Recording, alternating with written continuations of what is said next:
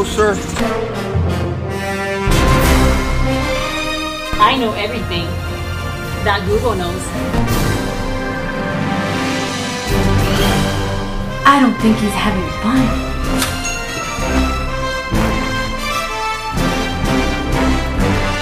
That's the problem right there. That's the problem. You just gotta rub. I get some poi. I go rub some poi right there.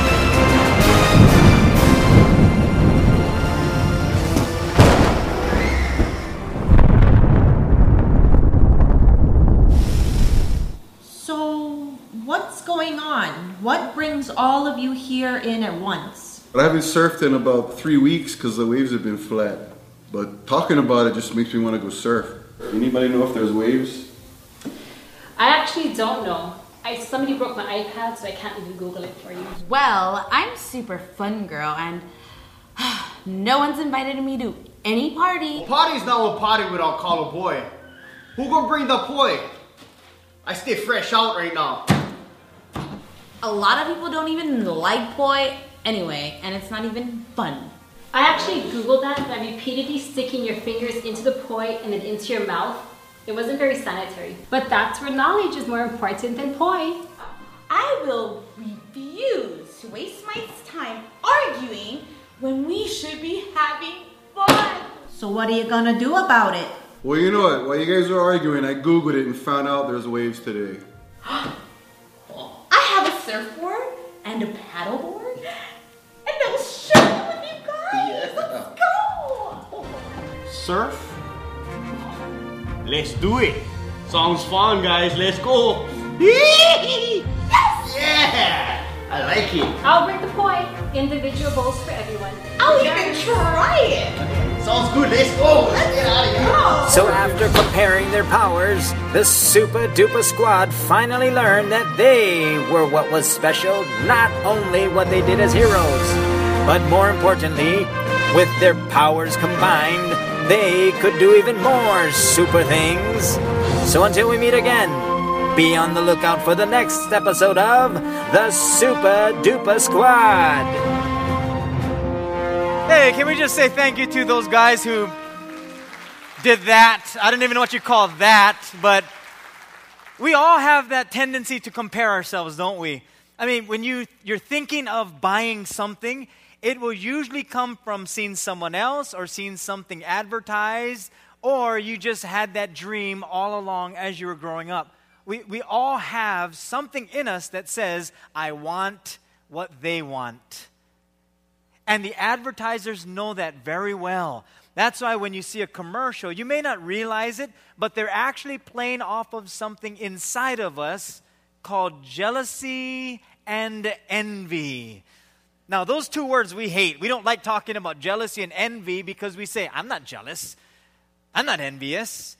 We actually disguise that word now. Instead of saying jealousy today, we use the word hater. We just disguise the word jealousy and put hater on it. But what actually happens is we hate on people who hate, so we post about haters hating when they're not even hating.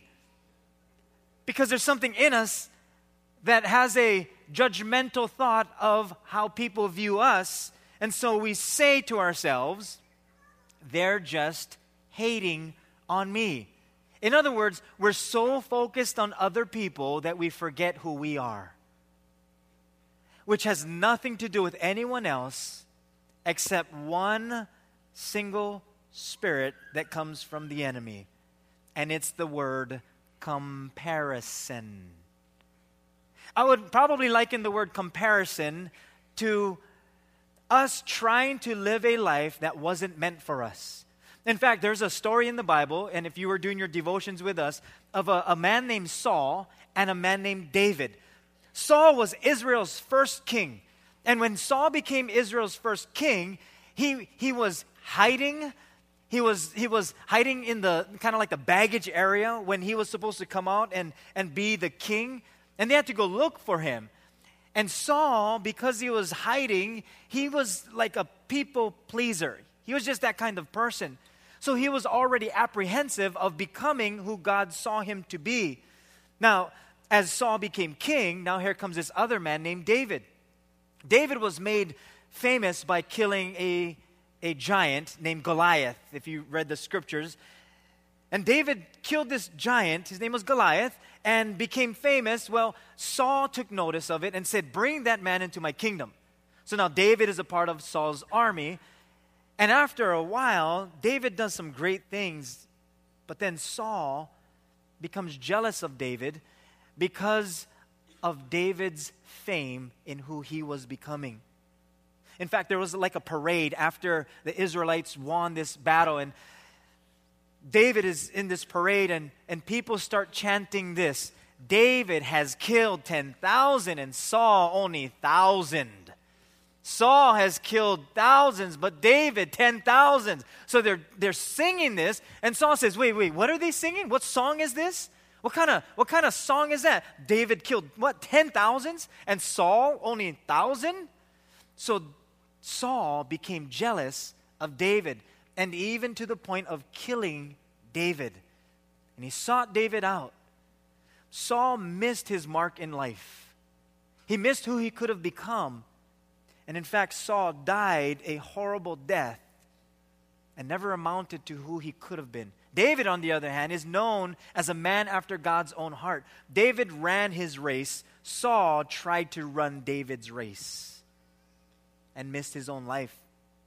In fact, if you're a sprinter, if you've been in track and field or something like that, they will normally say 3 phrases before you start running and head toward the finish line. What do they say? They say, on your, get, and go. Those 3 phrases. Now, it begins with, on your mark.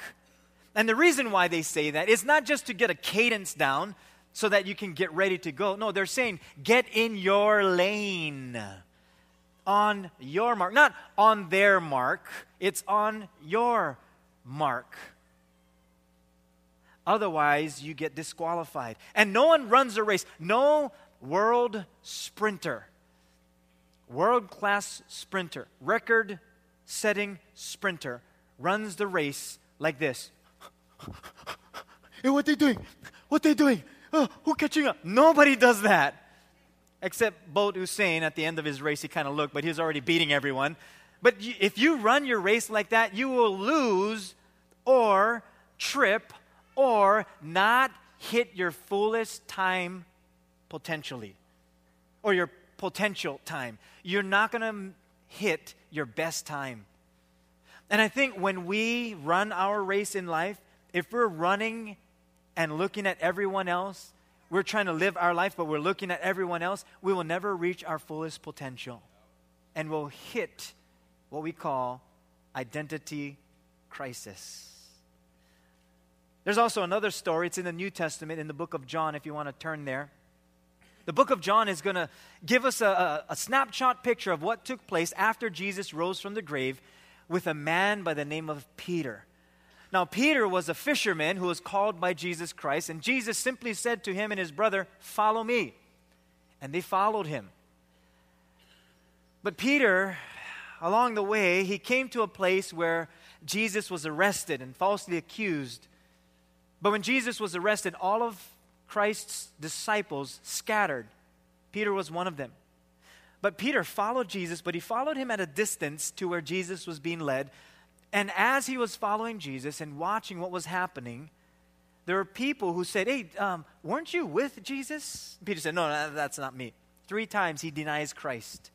And the reason why Peter denied Christ was because if he said, "Yeah, I'm one of them," he too would be killed, crucified.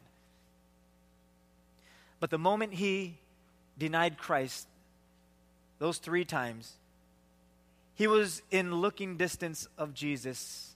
Jesus saw him. They made eye contact. And then Peter just wept bitterly. Because Jesus said this was actually going to happen. Now you fast forward the tape in John chapter 21, after Jesus dies on the cross and then rises from the grave, he meets his disciples on the shoreline, and now he's sitting with them eating breakfast. Now he's having this one-on-one conversation with Peter. And in verse 18 of John chapter 21, Jesus says to Peter, Verse 18, most assuredly, I say to you, Peter, when you were younger, you girded yourself and walked where you wished. But when you are old, you will stretch out your hands, and another will gird you and carry you where you do not wish. This he spoke, signifying by what death he would glorify God. And when he had spoken this, he said to him, follow me. So Jesus is actually letting Peter know, Peter, this is how you're going to die. You're going to be led to a place where you don't want to go. I know you didn't want to die. Now, Jesus didn't say, this is why you denied me, but Peter understands, this is why I denied you. I did not want to die. Now you're telling me I'm actually going to die for you? Then Peter, turning around, saw the disciple whom Jesus loved following, who also had leaned on his breast at the supper and said, Lord, who is the one who betrays you? And this is before Jesus died. So Jesus is referring back to when he was alive. And Peter, seeing that man, said to Jesus, but Lord, what about this man? What about him? Like, Peter already received from Jesus, Peter, you're going to die. You're going to die for me. So Peter immediately says, okay, wait, I'm going to die for you. What about him? Can he die too? Is he going to die for you? Because am I going to be the only one that's going to die for you? That's not fair. What about this guy? So watch what Jesus says. Jesus says this to him, if I will that he remain till I come, what is that to you? Then he says these words again, you follow me. Then this saying went out among the brethren that this disciple would not die. Yet Jesus did not say to him that he would not die, but if I will that he remain till I come, what is that to you? In other words, what Jesus was saying is, it's kind of like you winning $1,000 or someone giving you $1,000 and saying, here's $1,000. Oh, and by the way, so-and-so, they might win the lottery. Wait, you give me $1,000, but they might win the lottery? That's not fair. No, I'm saying it could happen, and if it does, what is that to you? Why are you comparing yourself to someone else? Ever since we've grown up, we've compared ourselves to people, haven't we? I mean, when we were little babies and had toys, we would play with the toys and we would have so much fun with our toys until someone else came over to play. And then we said that one word. What was it? Mine. Like we have like 50,000 toys. And the one we never play with, when someone else plays it, that's mine. And as parents, we're like, you didn't even play with that toy. And you know how loving we are to our children?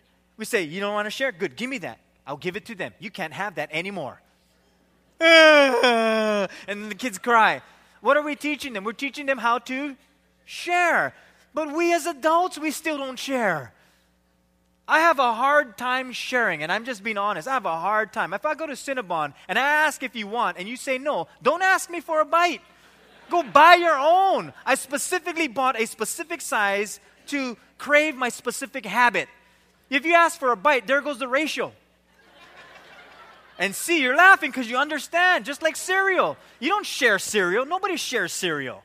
You want cereal? Go make your own. We still have that tendency. That's why we need Jesus to share cereal.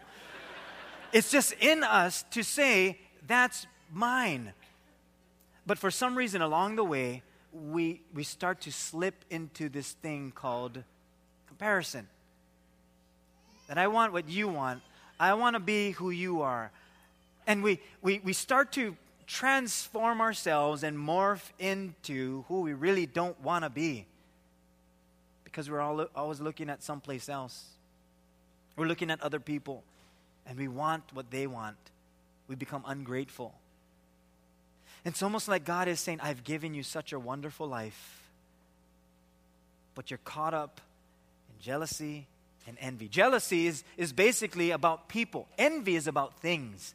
We get jealous of people and we're envious about things. And the media dips into our flaw of those two areas and comparison. And so the media plays off of that. And if you watch commercials, any commercial, you'll feel that what the commercial is all about is saying, you're not good enough. You need this. They have it better than you, so you should get that. And it's almost like we feel unappreciative of the life that we have. And if not careful, we'll live that way, wanting everything else, being unsatisfied with who we are. But God has a way for us to step outside of comparison. That we would become people who no longer compare, that we run towards the finish line, run the race that God has set for us, and run from comparison. And we're going to look at 3 areas. And the first is this, if you want to take down some notes, to honor God in all we do. In everything we do, that we honor God in all we do. Just honor Him. Or we can use the word glorify. You know when we say glorify God or we glorify your name, we're just trying to honor Him. Like how we try to honor our parents. I remember I won some awards for art and things like that, and my mom would be so proud of me. She says, "Oh, you make me so proud," until I got arrested. Then it was, "Oh, you the worst one." I was like, "What? Look at my awards, Mommy, I won." She's like, "No, you. And she would always say this, "You make my blood pressure rise." She showed me all her pills. She could see all these pills. That's because of you. I'm like, wow. But we just have that, it's inside of us to want to do our own thing, forgetting about honor. Forgetting about honoring God. We want to honor God. The question is, how do we do that? How do we glorify His name? Another way to look at it is to place God first. That we look to Him first. Or we say, put Him in the highest place. In other words, He is to be honored above all things. That we magnify His name. That we make Him the center of our life. That in all we do, we think to ourselves, is this honoring to God?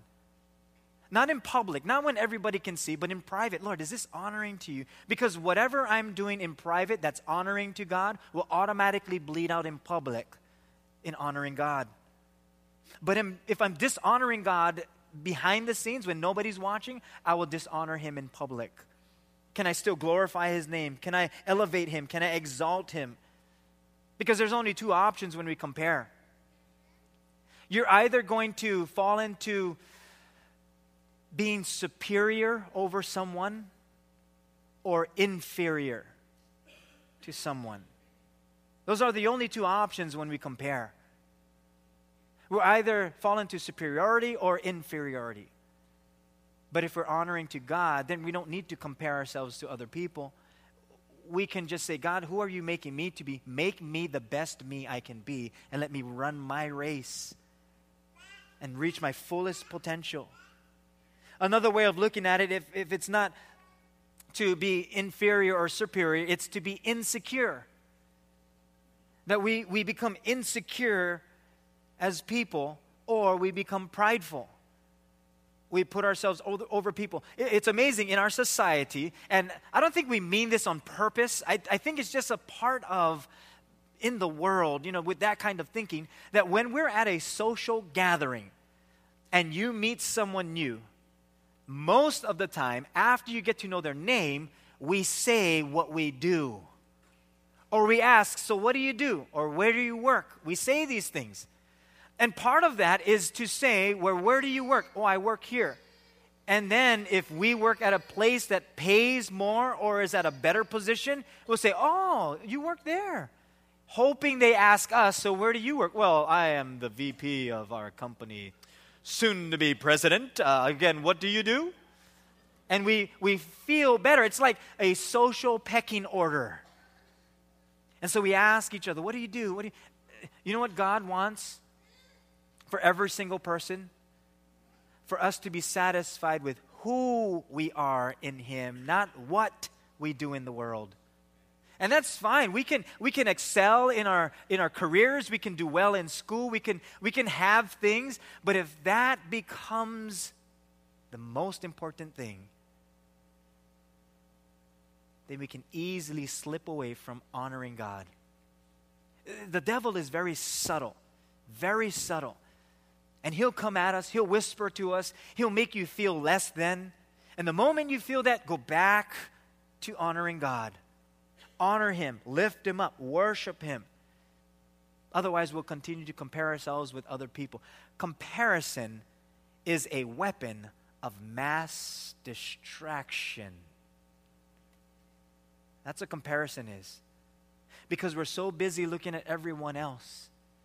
We were watching this one, I think it's like a reality show. It's called Top Shot. And this is where they see who can, with archery, and see who can hit the target the best. And these guys, those who are professional marksmen, they focus on the target no matter how windy, no matter how dusty, how cloudy, whatever the elements are, hot or cold, they stay focused. They don't let outside distractions ruin what they're focusing on because they have a target. When we compare, we're allowing outside distractions to ruin the focus of our target. And if that happens, we never become who God has created us to be. We never reach our fullest potential. And even if you were to become like so-and-so or have what they have, you'll never be satisfied because that doesn't fill the inner void. Only who God is making us to be will satisfy us. That's why we hit this thing called identity crisis. Romans chapter 14, verse 8 says, if we live, it's to honor the Lord. If we die, it's to honor the Lord. So whether we live or die, we belong to the Lord. Yeah, you know what the Bible is telling us? It doesn't matter if you have a lot or don't have a lot. You're going to die. Everyone will. Doesn't matter if you're this person or that person.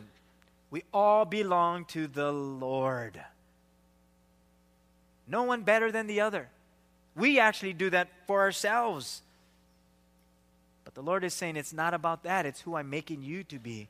Know your identity, that your identity is in me, not in what you do. So here's what will help. The second thing, not just honoring God, but be thankful to the Lord. We say it in this way. We say, count your blessings. Not money.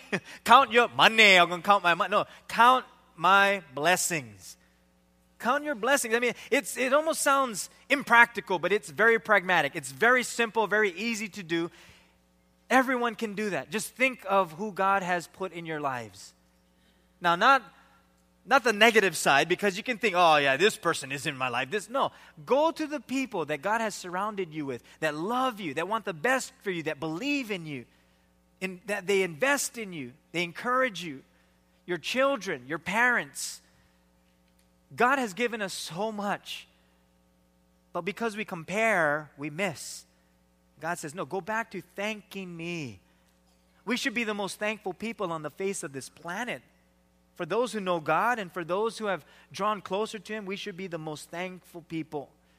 Otherwise, if we're not thankful, then we actually become angry towards God.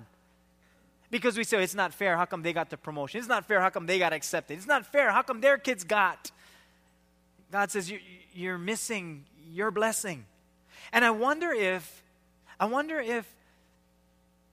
God's blessings are withheld because we're ungrateful. I wonder if God wants to bless us, but because we're ungrateful, the blessing is actually stopped. We know if there's something inside of us that is either envious or comparing by this one test that we all go through. So I'll give you the scenario. Let's just say you're driving, speed limit, and someone cuts you off, tailing you, flashing their lights, beeping their horn, pulls around you, starts speeding, and then they get pulled over later down. How does that make you feel? I mean, you almost feel like beeping your horn and go, beep, beep, what's up, brother? Like, good for you. Like, wouldn't you feel good? So this one time, we're at a traffic light, and so this one guy, he just pulls up next to us, starts revving his engine. And I'm with my son, Jordan. He's probably about 9, 10 years old. So he goes, Dad, race him. I'm like, I'm not racing him. What's wrong with you? And so the light turns green, and he takes off and just starts blazing it. And we're just cruising it. And then there was a police officer little down the road, and then you see the blue light come on. And then my son Jordan's like, oh look, I think he'll get pulled over. He's like excited. So the guy did get pulled over, and he's ahead of us. And then we come to the next stoplight, and the guy's right there on the side of the road. And I'm just looking straight ahead. I'm thinking nothing of it. Just let it go. My son Jordan rolls down the window, puts his hand on the sign, and watches, and just smiles. And then he says this, next time, don't mess with God. I was like, what? How can you can't say that to people. Next time, don't mess with God. What does that have to do with it? But I tell you, on the inside, I felt good. I felt good, like, yeah, boy, I like say that, but you can, and I cannot, but you can. When it's like the Lord said, why are you thankful that he was getting pulled over? I said, because safety. I want to be safe, Lord. He said, no, you were thankful because it feels better that he got caught and humbled, and now he looks like the fool, and you like that.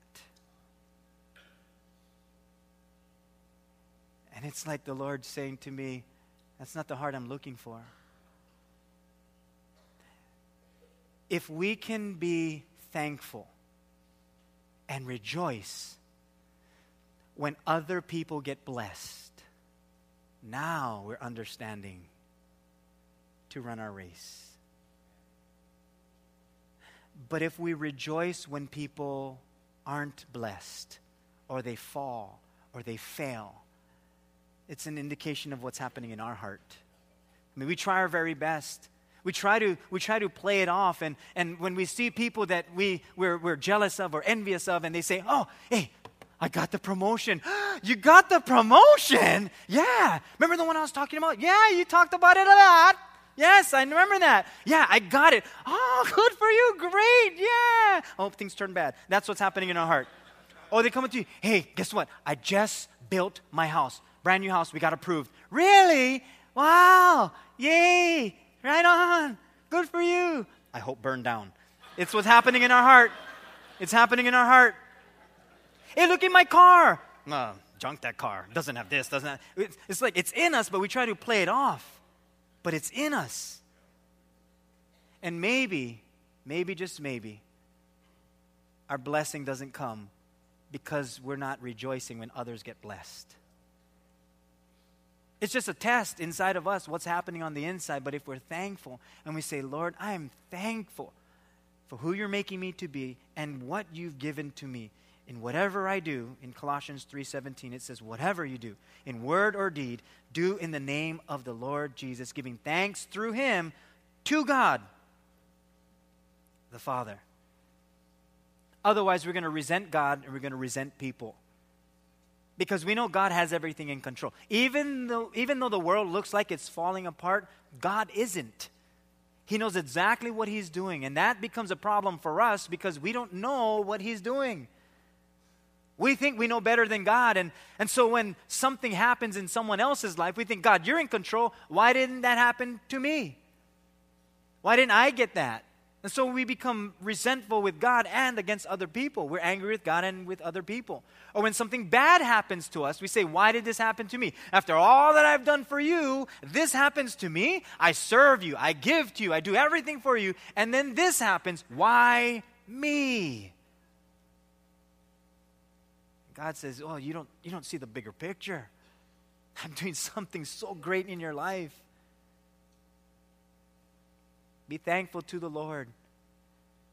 As the Bible says, in everything give thanks. Not for everything. It's in everything. That tells us that in every situation, in any situation, we can be thankful even still.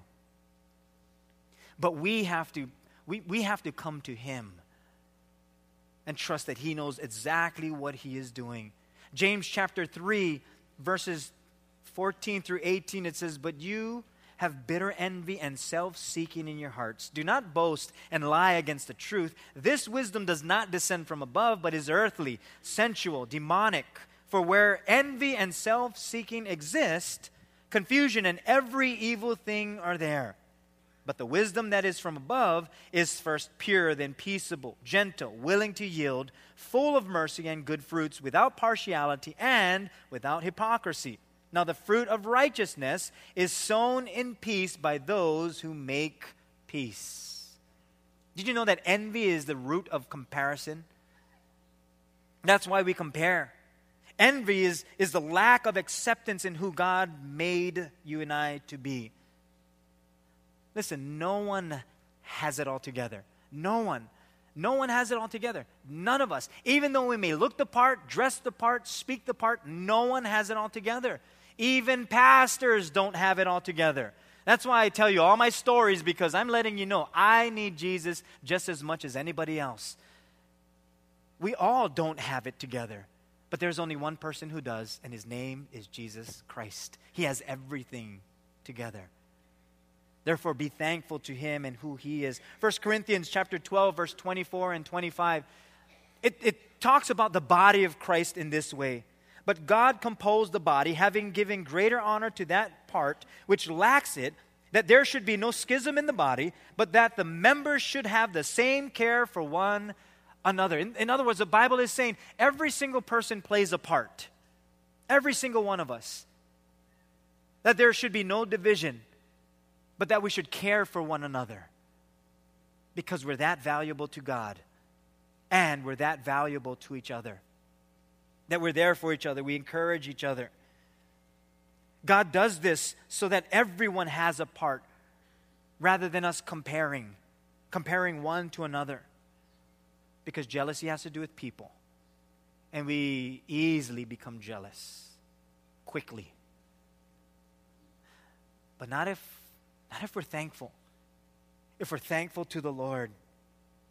Colossians 3:5 says, therefore, put to death your members which are on the earth, fornication, uncleanness, passion, evil desire, and covetousness, which is idolatry. Covetousness. Like, we don't often hear that word. I don't hear anyone kind of bringing out that word covetousness. Hey, how are you doing today? Are you coveting? Have you been coveting lately? We don't even use that word. Just to say covetousness is hard to say. But covetousness is basically greed and comparison and selfishness in disguise. It's the mask. That's what covetousness is. It's a mask of greed and selfishness. And we wear that mask very well. And you know who helps us?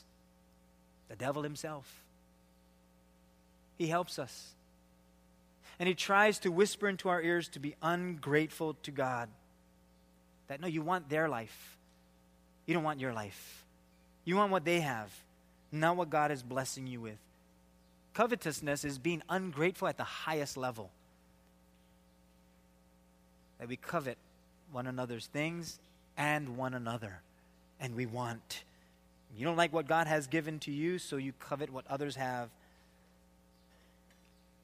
And when that happens, that thing or that person has just become your idol. Which is a scary thought, because we don't think we have idols in our lives. I mean, we downplay the word because we watch American. Right. So we don't think of it. We just think of it as, oh, that's a cool word. But an idol is something you actually are gravitated towards. You may not necessarily worship and bow down to it, but without even knowing it, it's controlling your life. Covetousness, which is idolatry.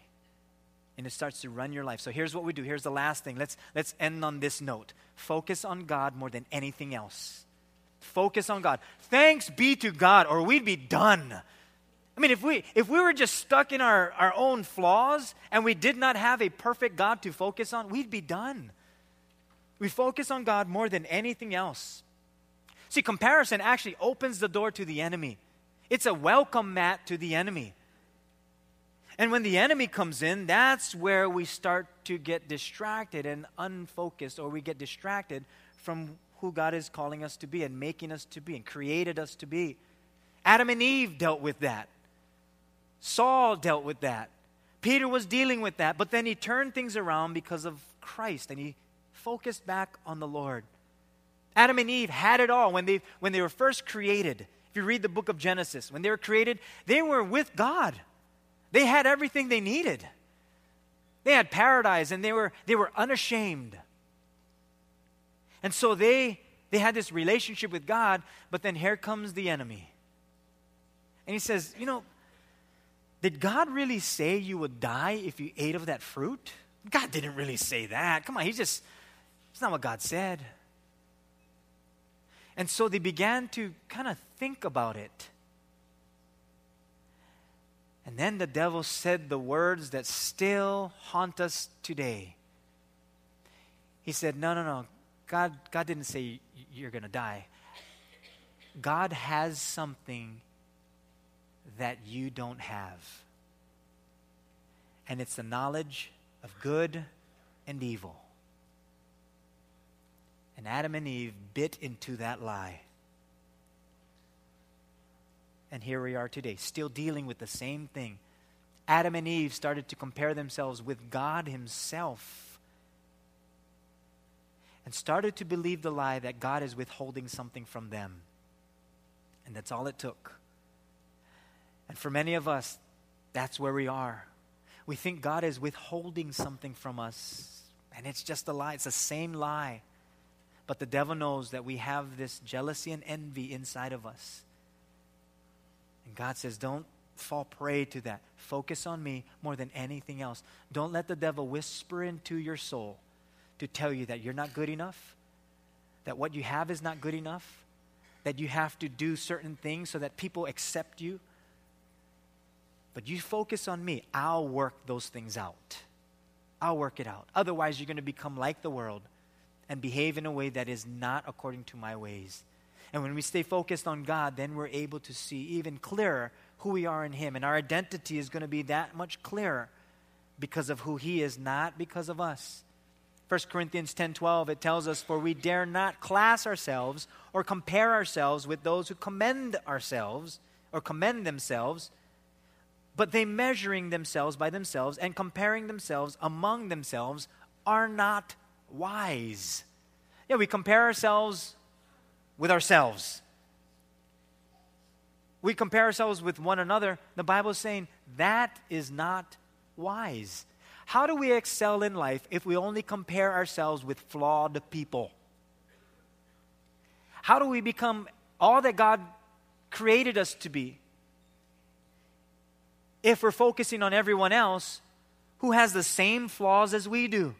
Why not focus on the very one who gave His life for you and I, who has a plan for us, that regardless of what is happening around us, we can still live the life that He planned for us to live. And that is going to be satisfying rather than seeing other people and becoming bitter, resentful, and angry at both God and people. I'd rather look to God and say, my satisfaction is in you. Your grace is sufficient. We should be the first ones to rejoice when other people are blessed. That's where we should be. And weep with those who weep. But if we're comparing ourselves, that will never happen.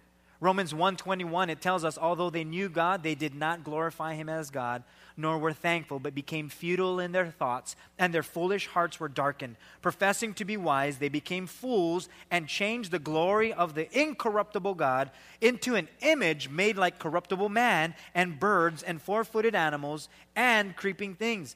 Therefore, God also gave them up to uncleanness in the lust of their hearts to dishonor their bodies among themselves, who exchanged the truth of God for the lie, and worshipped and served the creature rather than the Creator, who is blessed forever. Amen. You know what happened? These people who knew God, which I'm pretty sure many of us do, they took their eyes off of God and they started to put their eyes on other people and things. And they became foolish.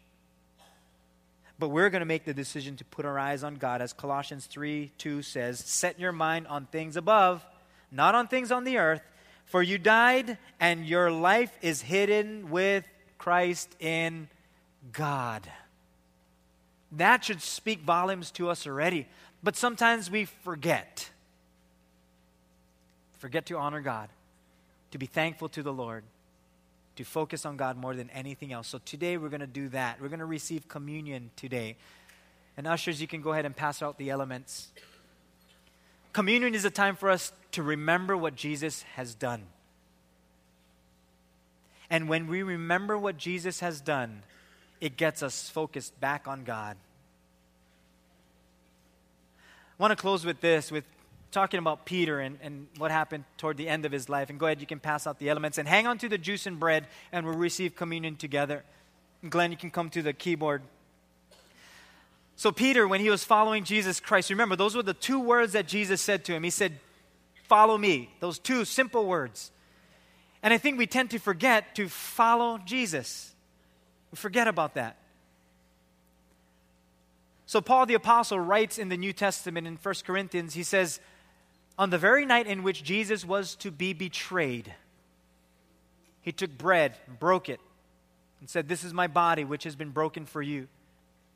And he says these words, do this in remembrance of me. And then he took the cup after supper and he said, this cup is the new covenant in my blood. As often as you drink this, do this in remembrance of me. You know what Jesus was doing? He was putting something in place for us to always come back to in a tangible way. That communion has to do with all of our senses. Taste, touch, sight, hearing, and smell. It has all those elements because it's a full experience. And then Jesus brings in a non-sense. It's your faith. It's your faith in Jesus Christ. That is very important as we receive communion. The Bible says, examine yourselves, because there are tendencies in us that push us outside of our mark, and we tend to stray outside of the track, and we run others' race, and other people. Thanks, Auntie Lynn. And we focus on other people, and we forget that, wait a minute, God gave me an incredible race to run. And here's the beautiful thing about us running our own race. Your competition is no one else but yourself. And you can win because of Christ. And because of Jesus Christ, we don't need to compare ourselves to anyone else. As Peter was ending his life and toward the ending of his life, it's not written in the Bible, but there are historical documents that talk about how Peter died. He was martyred, which is pretty interesting. He was martyred for Christ. He died for Christ because of his belief in Christ. And that which he denied Christ for became what he was identified as a follower of Jesus. He learned something along the way. He learned not to compare himself, but to trust solely on Christ. At his death, the execution, it was actually crucifixion. It happened just the way Jesus said. You're going to be led to a place where they're going to stretch your arms. You don't want to go there. That which you denied me, and Jesus didn't say this, but that which he denied Christ was the very way he was going to die, was the way he was going to go. And Peter, not even wanting to be compared with Jesus, said, I'm not even worthy to be crucified like him. Crucify me upside down. Peter said, I'm not even worthy. He thought that highly of Jesus and honored him in that way. Let's honor Christ this morning. Would you bow your heads with me? Let's pray together. I know there are some this morning, Lord, that they don't know you yet. And maybe today is their day. Maybe today is that day where they feel that tug on their heart that they're saying, I want to have this relationship with Christ, but I don't know how. And if that's you this morning, we're going to pray together. But if you want to receive Jesus today, just simply lift a hand. And you're saying, I want my identity to be in Christ. Yeah, you, God sees your hand. Anybody else back there, God sees you. You're saying, I want eternal life. It's a free gift. I'm taking that. Yeah, Christ died for me. I'll receive that. God sees that hand back there. God sees you. It's a public confession. And you're saying yes to Jesus right now. Excuse me, it's a private confession. You're saying yes to Jesus. God sees your hand back there. You may be in the fellowship hall and God sees you. We're going to pray this prayer together, all of us. You can just repeat these words, but add the heart, especially if you're saying yes to Jesus for the first time. And here's our prayer. Heavenly Father, thank you for Jesus. Forgive me of my sins and wash me clean. Make me brand new. I believe you died on the cross and you rose from the grave to give me eternal life. I will honor you. I thank you. I will focus on you more than anything else. In Jesus' name I pray. And we all said, amen.